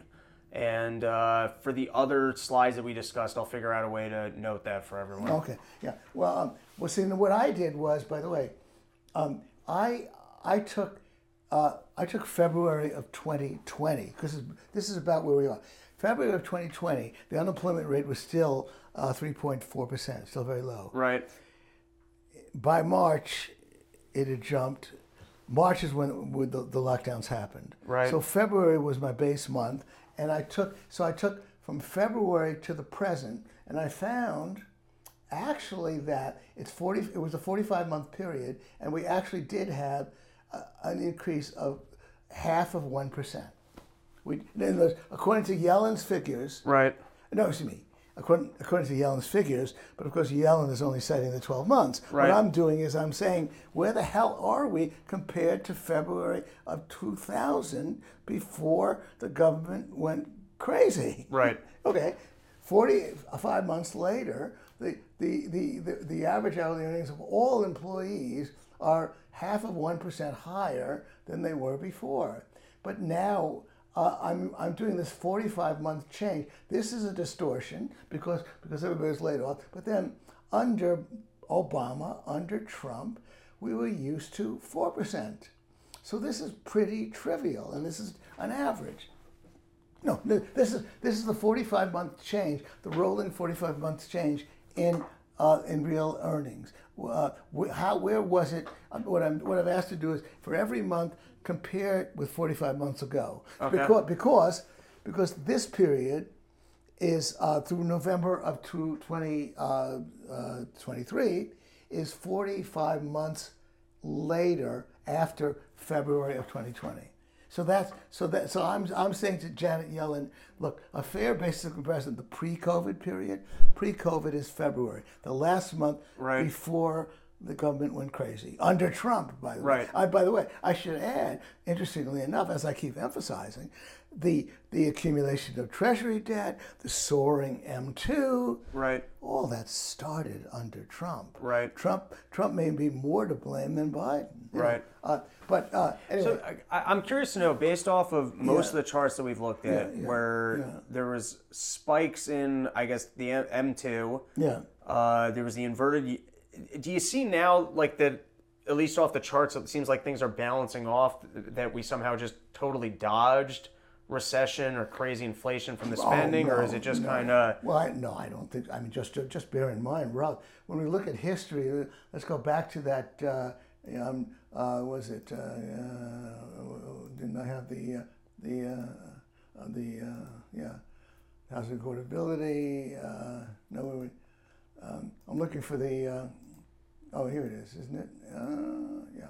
Oh, yeah, the spread. Okay. Now, all I'm saying, Rob, Right. is that if you listen to Bob Murphy, Bob really starts counting angels on the head of a pin. All I'm saying is that when you look at the muddiness of history, when you look at look at this. This was a head fake, but Right. then it happened again. So what I'm saying is that the very fact that we can measure anything and that we can get insights into anything from the data Right. is miraculous enough. But the fact of the matter is that, as you can see from these patterns, that it'll take some kind of pretentious genius to figure out why this lag, why that lag, and so on, or what the dynamics were. And Right. you're asking all the right questions in a way, which is to say that. By the way, one thing you touched on is interesting. When I speak to certain econometricians, their whole idea is the more data, the better. We want the samples to be as large as possible. Right. And you have to point out the brilliant Rob Bernstein point, Okay. which is that I once joked with this guy. I said, "Guy, I think you'd like to go back to the time of Christ. If we had the data, Right. we could put together, and the Romans they were borrowing money. They made it. So Right. we trace, but obviously, the further back in time you go, The less relevant. the less relevant. Right. And the point is, so you might argue with me that maybe I'm losing relevance. Right. But I'm for the most part I'm taking the period since the 70s, 80s. Right. Things haven't changed so much that you can't learn Right. something. In addition, of course, always post World War II. Right. Certainly, so therefore, I think again. We're groping the elephant. We're blind, but we learn something. So I'm sorry. I have an idea here. You ready? Yeah. I say we put this up as a very scandalous episode called Debunking Dave Smith. We'll put it up there. I love Dave. We'll flame the Flyers. We'll get some clickbait. And then I lose focus. So if you'd have me back at some point, I'd love to go through some of my list of questions. Oh my God! I feel so terrible. No. You didn't get a chance to ask your questions? This was 2 hours of greatness. The amount that I've learned and absorbed is incredible. And I don't want to delve into my questions without some good fight in me. Okay. So I feel like we should revisit. No, I'm sorry. Yes. I know if I digress. I just want to put a fine point on it and Yes. say that when you said, "Did we dodge the bullet?" Right. You can see there's no evidence that we've dodged the bullet. Right. I mean, all the evidence suggests that Epstein was wrong to expect it to happen in 2023. David Stockman keeps saying every Right. year we're going to collapse. He's the stop clock who'll be right twice a day. The point is that timing is difficult with these things, and certainly it's very possible that we're going to look at a recession in 2024, given what this looks like, that inverted yield curve, that difference between the 10-year and the Fed funds, and that the next question. I was actually on Matt Kibbe's show in September of 2022, right? And that's when I said it's going to be a recession, that's for sure. But, Right. And Kibbe is all over me, kibitzing away, and he says, and what kind of recession? I said, I don't know. As I said, I've seen mild recessions, I've seen deep recessions. I could argue for why there could be a deep recession, given all the insanity of what government has done, but it could be mild. Kibbe then said, "You're crazy. It's going to be the mother of all recessions." Right. So we were both wrong, and I posted that. We haven't had the mother, but it could be the mother of all recessions next year. Right. I see different potential scenarios. When Bob Murphy recently had a debate by a guy named Dean Baker, sort of a Keynesian guy who's very open-minded, Dean Baker said, "I don't see where the malinvestment is."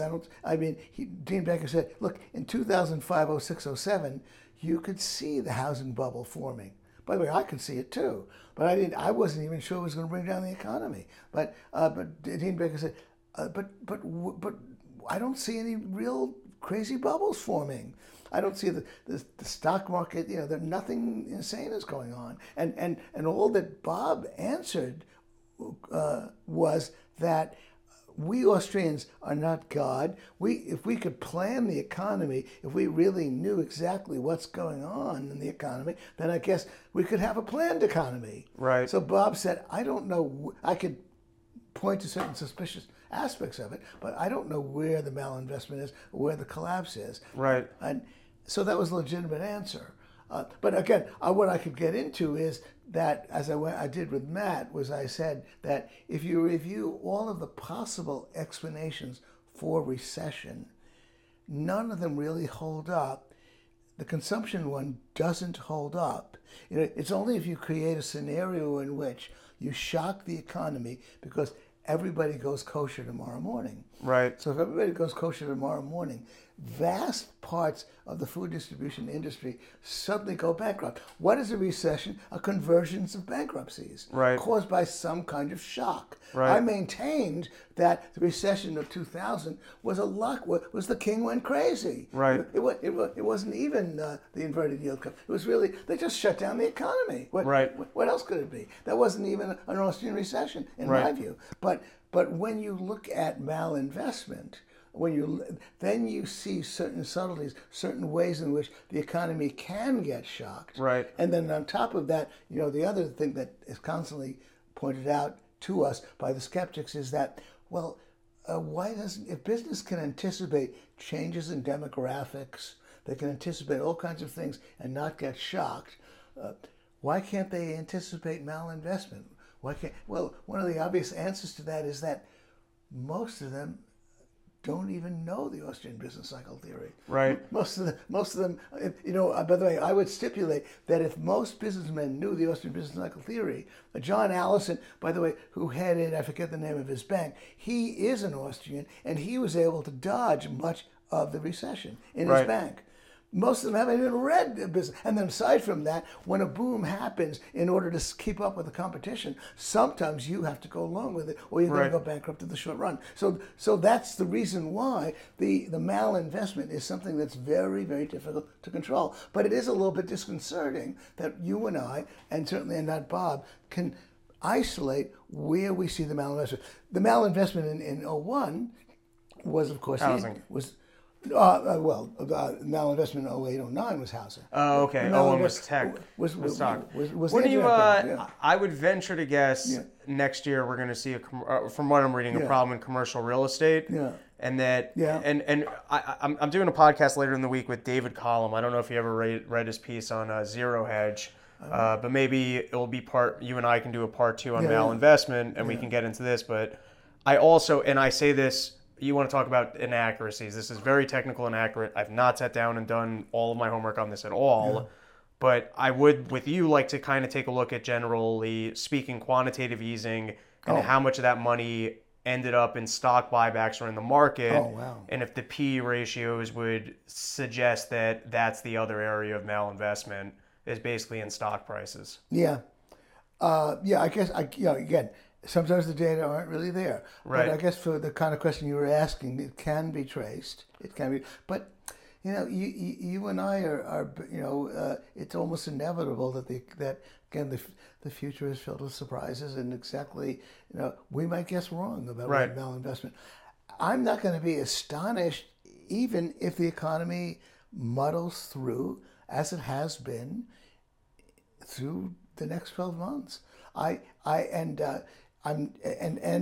the yield curve inversion is a good signal of an Austrian business cycle brewing, but it's not ironclad. So there's so many doubts. Anyway, I'm belaboring too much. I appreciate your attention, and I guess we'll walk over to the McDonald's. Yeah, petty burger bet. I'm going to buy you petty burger bet. A double burger cheeseburger with fries and a soda. I won't eat any of it, but I whoever loses, I'll tell you what. Whoever loses has to pay for the burger. So, and we'll make. Stop with that. Look, just a moment. We'll make it long 15. Okay. Just a moment.